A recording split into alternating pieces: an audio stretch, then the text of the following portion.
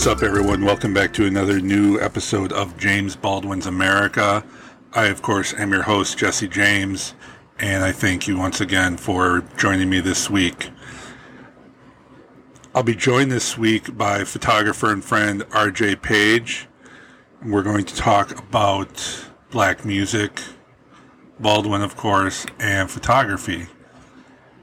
But first, I need to touch on the news of the week, and that, of course, is the lack of murder charges against the police that killed Breonna Taylor in Louisville, Kentucky. It's just another example of black lives not mattering in this country. And more than that, it's another example of how black women are the most underappreciated and abused people in this country. And it breaks my heart to say that because I have put so much of my own trust and faith in black women, whether that be friendships that I have or teachers that my son has had over the past couple of years.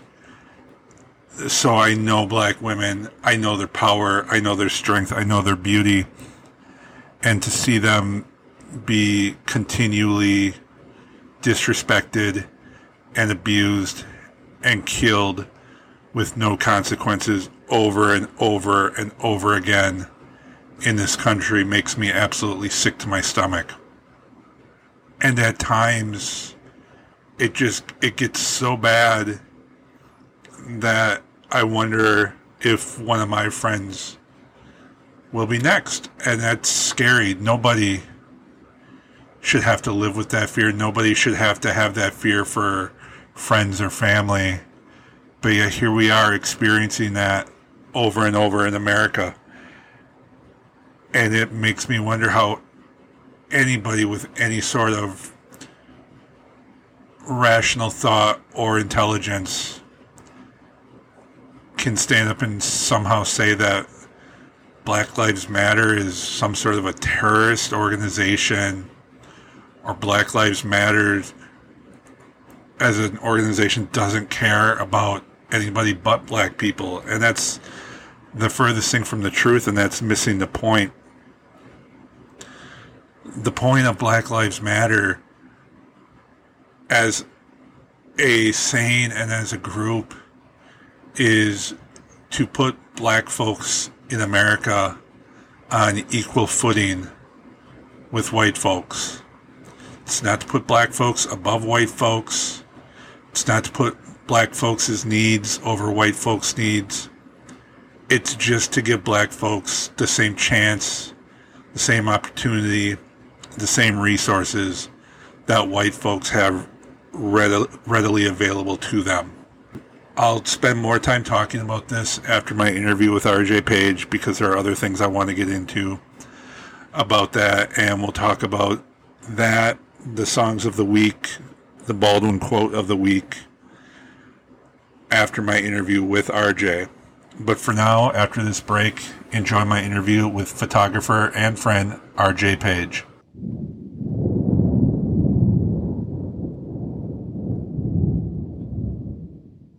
All right, I am joined today by my friend and photographer RJ Page. RJ, thank you so much for joining me today. No, peace and love, man. It's my pleasure. I'm happy to be here. So, first question for you. What is your favorite work by James Baldwin? My favorite work, I think I'm going to go with, I'm sure it changes often, but today, let's go with If Beale Street Could Talk. Not the movie version, but the book version. I'm glad you brought that up because I think, for those that may have just seen the movie is quite different from the book. Yeah. Listen, the movie was thematically, it was beautiful, shot beautifully. As a photographer, I can watch that movie on silent and be enthralled. But the book, to me, it's so relevant still to this time. The things that we see on the news are things that Baldwin wrote about. And similar to the movie, when you read the book, it's almost like a movie playing out before you. I can literally see what he's writing as I read that book. So this week I'll go with If Beale Street Could Talk. I know everybody I've talked to is literally the same thing. It depends on the day or the week that I catch them, and it changes quite often. How did you first come to Baldwin and his work? That's a funny question. It's weird. I went to Morehouse College, but I can't remember reading Baldwin in college, and I'm an African American history minor. But if I'm speaking honestly, I rather enjoy hanging out with intelligent women. And I'm sure it was some woman in my life who asked me about Baldwin. So I had to go pick one up, read it really quickly so that I could sound as intelligent as she. Thank you to all these intelligent women in my life. I started with Giovanni's Room. That's how I came across Baldwin. I love Giovanni's Room. To me, it's underrated because there's so much great work by Baldwin, but for me, I personally can't relate to it because I'm a straight white male, which I guess, the character in there kind of, but there's just something about that character and his inability to love anyone that's always stuck with me. And I just found fascinating that no matter the position that character was in, he was just so, I think, underneath the surface, so unhappy with himself and couldn't love himself. Therefore, he couldn't love anybody else. Yeah, and I think that's one of the things about Baldwin that makes him so dope is that you're a straight white man, I'm a straight black man, but we can still read those works and we can see something within ourselves where we may have had a relationship where it was hard for us to give ourselves completely or love someone completely. It speaks to the amazingness of what Baldwin is and how he wrote, that even we can relate, even if it's just in a small piece. But I mean, hell, we're all human and we all have these wants and longings to love. And we all have these wants and longings sometimes to protect ourselves and maybe not be able to love as much as we should. So, yeah, it's just a testament to Baldwin, the author. Absolutely. And yeah, when I first started reading Baldwin in graduate school, within the first month of taking a Baldwin class, I was like, I really have nothing in common with this guy other than we both came from a pretty poor background. But there's just something about his writing that keeps coming up that you can relate to different things and see yourself within his work. And I think that's why he is so timeless. And, so many people in, not only across race and gender, but socioeconomic backgrounds, they can relate to him because you can take different pieces of his work and be like, oh, okay, I can identify with that. I might not identify with certain characters, but what he's saying, that speaks to me. Yeah, indeed. Where did you grow up, Jesse? I grew up in Green Bay, Wisconsin. And then I lived in Milwaukee for about 12 years. And then I went to, undergrad at UW Milwaukee and then graduate school at Madison. Gotcha. And I was, as an undergrad, I was interested in Baldwin, but I had never read any of his work. I was African Studies minor as an undergrad. So my professors would always talk about him, but we never read anything. Yeah. And as I was preparing for grad school, I was like, I should look into Baldwin. And then when I was enrolling for my first semester of classes, there was a class about Baldwin. I was like, hell, I got to take it. And it literally changed my life. Like ever since then, everything I do, like at that time it was academically, but now creatively, everything I do is focused on or around Baldwin. Oh. At one time, and it still is for me in a way. At one time it was Tupac. It still, very much is, but Baldwin has gone to the center of that, because I think you can look at somebody like Tupac Shakur as an extension of Baldwin, and what he was doing and the things that he was saying, and almost prophesizing what was not only happening in the 90s, but going forward to today. Like, so much of what Tupac said, as well as Baldwin, is still relevant today. I mean, there's lots of reasons for that, but to be in, their own separate times, Baldwin really in the 60s, Tupac in the 90s, and us, 20 years on from that now, and for what each of them was saying to still carry such weight and such importance. And if, somebody would really sit down and obviously read Baldwin, but listen to Tupac's music or read his poetry, and just, be with it, be in the moment and be with that work. And you're like, damn, like, this cat was literally a prophet. Yeah. And he was not only speaking of his time, but of everyone's time. And that's why, with this podcast, I'm so intrigued by artists of any type, because, I consider myself a writer, but, talk to you with photography, which we'll get into. But, some of my friends that are dancers or singers, songwriters, visual artists, and different, like, I'm intrigued by that. I'm fascinated by how their creative process works and how the world has shaped them and their art. So let's get into that a little bit. What initially got you interested in photography?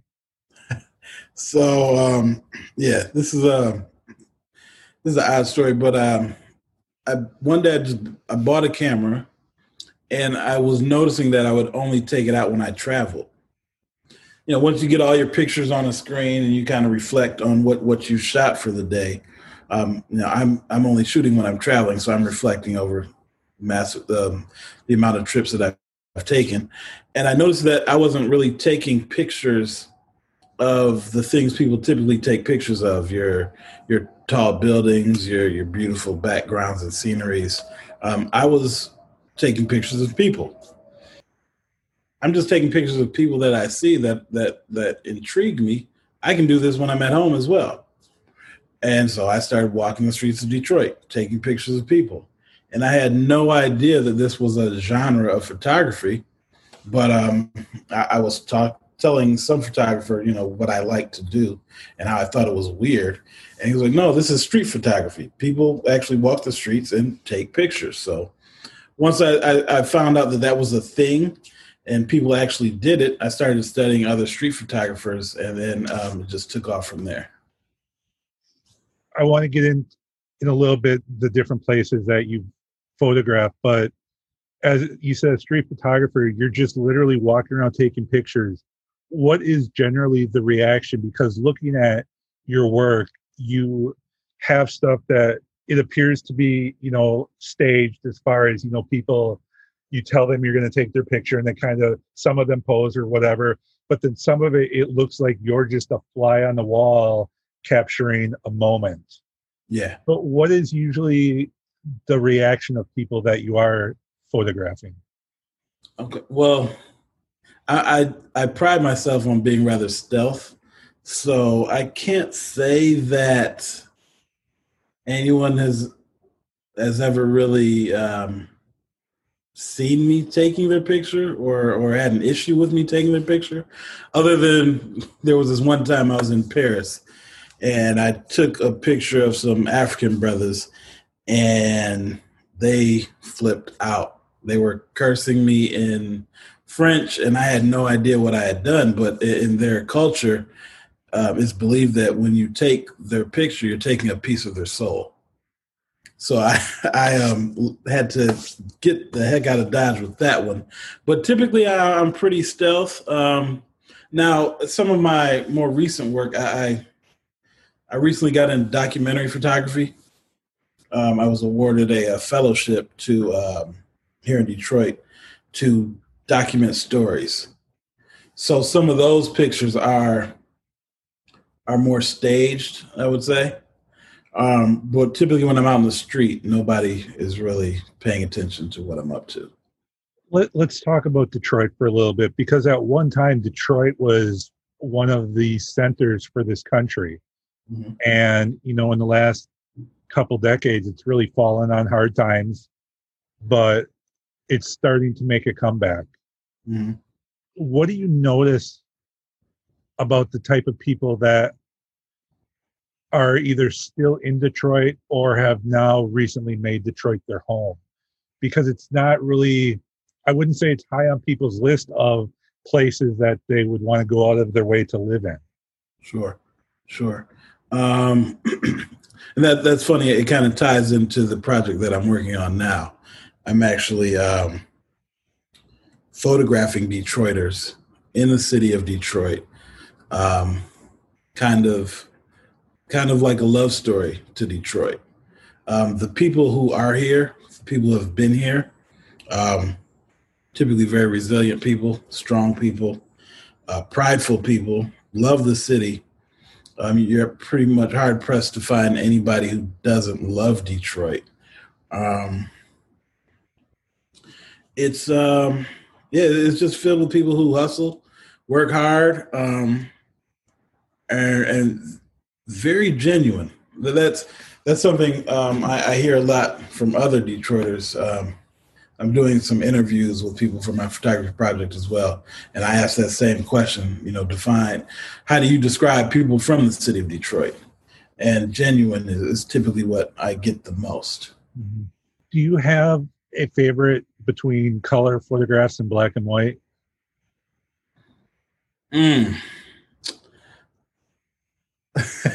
That's a good question. Do I have a favorite? I am from the school that if the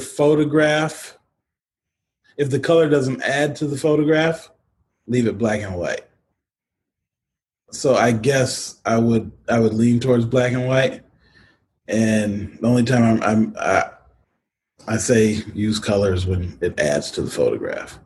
Really, you've taken pictures all over the world. Do you have a favorite country that you've been to or city that you've been to and take photographs? Wow, man, that's a good question. Everywhere I go is different in its own right. I try to go to places where I can see a large amount of Black people. I enjoy shooting Black life. That's what I know. That's what I'm surrounded by. But if you're asking my favorite place, I would say culinarily for the food, I enjoyed Peru. Probably some of the best food I've had anywhere internationally. I just recently went to Brazil around New Year's, and there's still so much more of Brazil I didn't get to see, but I thoroughly enjoyed what I saw. But man, it changed. I mean, I was in Ghana, had a ball. I can't pick just one place. Other than Ghana, have you been to other countries in Africa? Sure. I went to Morocco as well. Ghana, Morocco, and I'll probably go. I recently did my African ancestry, so I'll probably go to Sierra Leone next, which is what turned up for me. As soon as the borders open back up, I think Sierra Leone is going to be next. Cool. Very cool. I had a question in mind, and I completely lost my train of thought. No worries. While you're thinking about it, what's your favorite work by Baldwin? I don't think has anyone asked you that on the podcast? Yeah. I bounce again. Essay, probably Fire Next Time. Novel, although a lot of people say Just Above My Head, and I completely understand that. Mine is Another Country. Really? Because I love that he does this in Just Above My Head as well, but I love that he incorporates the jazz musician. Mm-hmm.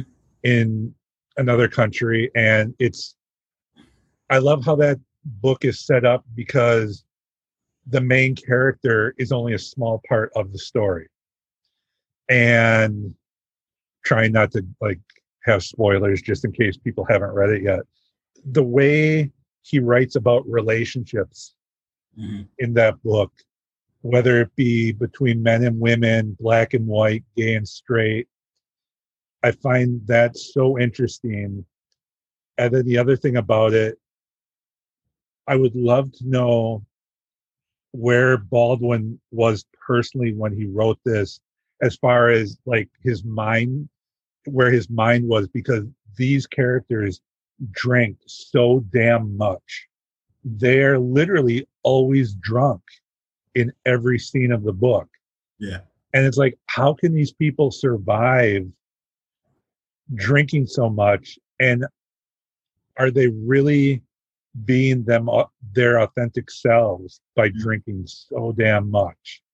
So I've always wondered like what masks those characters were putting up to one another, because I'm like, there's no way you can consume that much alcohol and still be your authentic self. Yeah. I've checked that one out. It's great. So often, especially in our political climate in this country, we focus on what separates us. Mm-hmm. Having traveled the world and had the chance to see so many different types of people, can you speak at all on common bonds for people around the world? I think we kind of touched on it earlier, man, and when we were talking about Baldwin and his ability as an author to make us all relate. And I think that one common bond is people's natural desire to be loved. I think we all have that. We all want to go somewhere and feel loved. We want to feel welcomed. And it's only when people's fear gets in the way that may be blocked. But I would say love, man. I mean, I can go somewhere like Brazil or Peru or Morocco and not know the language. But if I greet someone with a hello or let them know that I'm accepting of them and their culture and I come in peace and mean no harm, typically I'll get love back. So that's the one thing I would say. And then good food is always a great equalizer. Absolutely. And I mean, that brings up a great point. The idea of to really get to know a person in a culture, sit down and share a meal with them. Indeed. And, especially you like traveling and being able to experience so many different flavors and tastes. Yeah. And I think that's like one of the reasons why Anthony Bourdain's show and his life resonated so much with people. He would go places and sit down and have a meal with you and talk with you. And it was just an even exchange of love being shared at that table that seemed to resonate with most everybody who watched the show. Mm-hmm. So yeah, most definitely. What are you listening to musically right now? A lot of R&B. Let's see. That's funny I should say that. And then the last two things I listened to have been rap. Big Sean's latest album, Detroit 2, for obvious reasons. The latest Nas project is amazing to me. But it's typically R&B, man. Marvin Gaye, Stevie Wonder, Prince. I'm pretty much I'm in my R&B bag right now, where that's what you'll catch me playing. Yeah, I don't stay up with current music as much as I did a few years ago, because when I was in grad school and teaching, a couple of the classes I taught were music classes, African American music classes. So I would always have my students to fall back on and be like, hey, what's good right now? What's new? But since about 2018, I've kind of fallen off on that. I listen to a lot of Stevie. My wife and I listen to Songs in the Key of Life all the time. Amazing album. Like, Yeah. to me, it's one of the greatest albums ever made. Like, there's just so much on there. They're not only great songs, they're timeless songs. Mm-hmm. And they just, the weight that they carry with them, I'm just like, again, it's the idea of watching an artist create something that becomes so timeless and within such a small space, his creativity was off the charts. Yeah. Like, I mean, for one album and then over a period of like 5 or 6 years to have 3 or 4 albums that were equally as good is just, to me, that's like creativity that's not even human. Like, it's otherworldly that one person has that much inside of them to let out, and it becomes such beautiful, timeless work. It's Detroit. You know, it was over 10 years ago that I met you. Yeah. It was Coltrane was your guy at the time when I met you. You were a big Coltrane head. Still am. It was funny. Coltrane was very close to being paired with Baldwin for my master's thesis. Mm-hmm. But I just ended up going in another direction and focusing exclusively on Baldwin. But yeah, there's a lot with Coltrane on an academic level, I want to explore yet with him. Yeah. Originally, one of my ideas was to look at identity in whatever form that may take and use a Love Supreme to expand on that and, take the 4 movements and look at each one separately and what it tells us about Coltrane, about the 60s, and about humanity. And then Alabama and Giant Step, like, there's just so much. Like, he's definitely one artist that I could just, play his records nonstop and be content with. Another one is the person on the shirt that you're wearing, Nina Simone. Like, I love her. Like, my 3 like jazz music loves are Nina Simone, Billie Holiday, and Amy Winehouse. Okay. And I just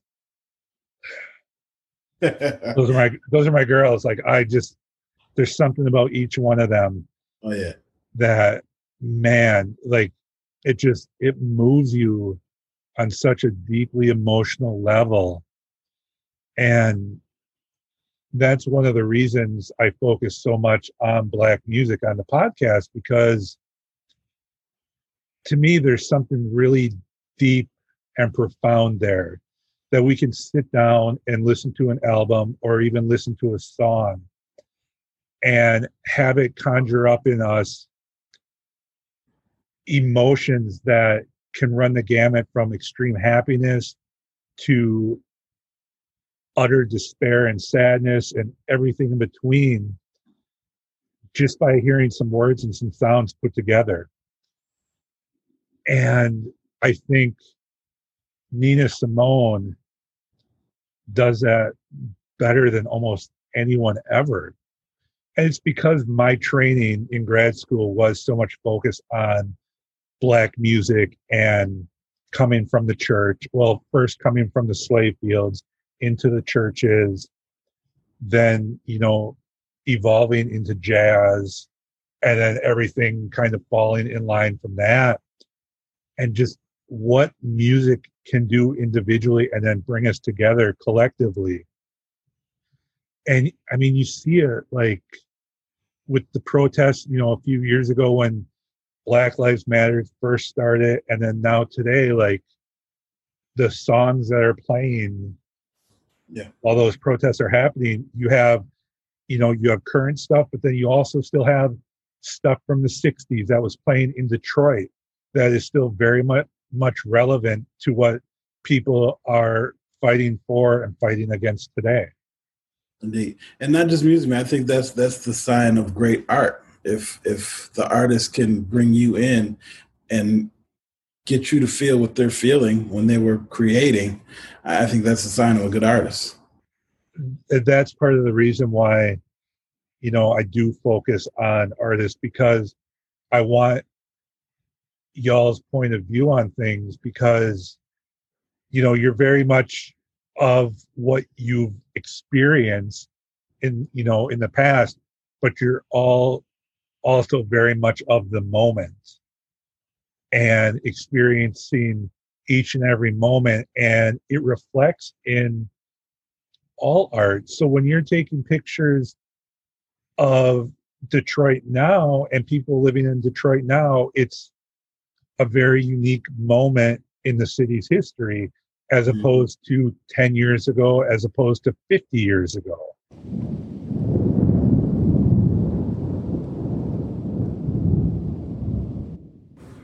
My thanks again to RJ Page for joining me. Unfortunately, as I was going through and editing this episode, the last 10 or 12 minutes of the interview, for whatever reason, were unusable and completely distorted. But RJ talked about a project that he's working on, and you can find out more information about that project at his website, rjpage.com,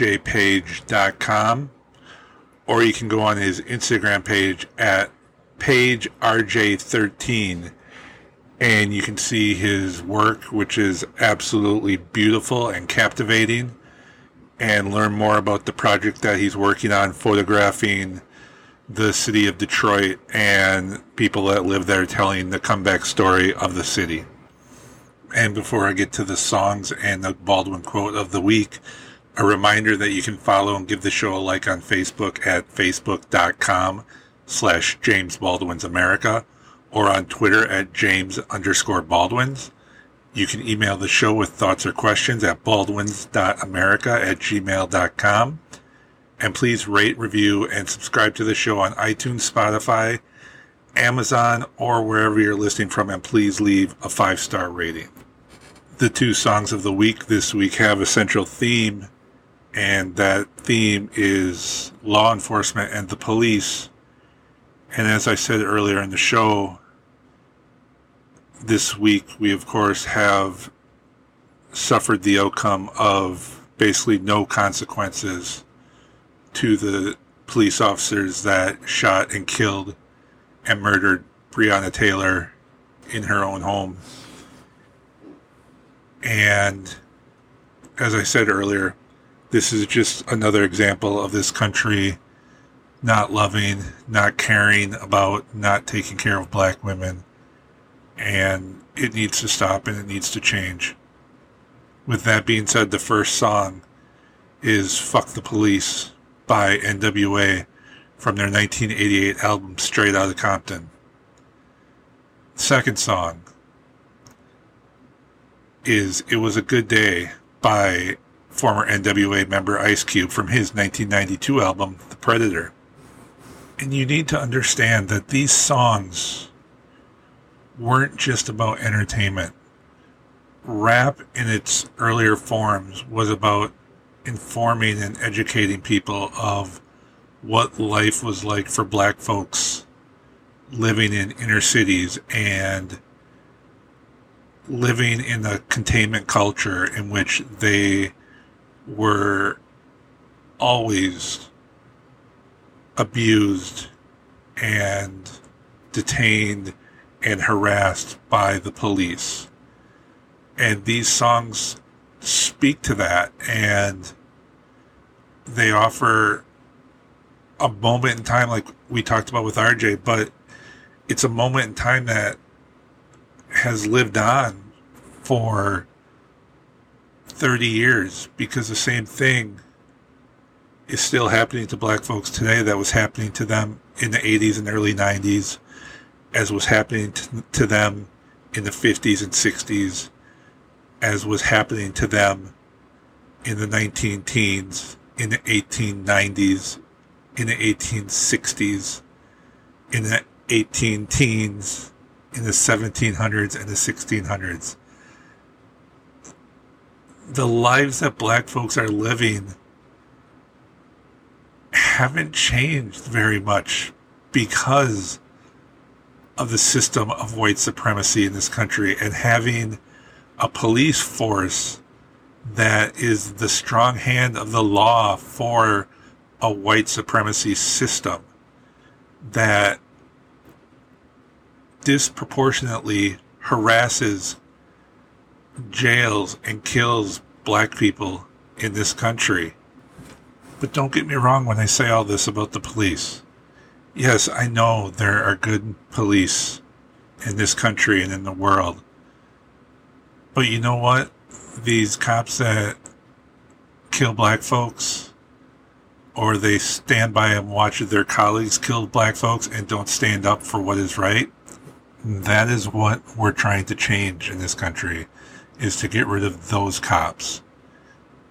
Cops don't prevent crime from happening. They come and they issue consequences for real and perceived crimes. They don't stop anything. And I know that's going to rub some of my listeners the wrong way, but this is the America that I see. Because while society forces me to pick a label, and that label is white, I have immersed myself with my friends and people that I call family in the Black Lives Movement, and I see what's happening to them through their eyes and their words. So I take what's happening in this country very seriously, and it breaks my heart and it enrages me at the same time. So with that being said, let me read to you the Baldwin quote of the week. And this comes from a report from Occupied Territory, originally published in the July 11th, 1966 edition of The Nation. This is why those pious calls to respect the law, always to be heard from prominent citizens each time the ghetto explodes, are so obscene. The law is meant to be my servant and not my master, still less my torturer and my murderer. To respect the law in the context in which the American Negro finds himself is simply to surrender his self-respect. Once again, we see something written over 50 years ago by Baldwin, still so very, very relevant in the year 2020. Once again, I want to thank my guest and friend RJ Page for joining me. And again, you can check his work out on rjpage.com or follow him on Instagram at pagerj13. Watch for me later on this week with another new episode that I want to drop before the first of the month, along with another project I'm working on that I hope I can get everyone's support on. So with that being said, I hope you all have a great week. Be good to yourself and others. I'll talk to you again soon. Peace.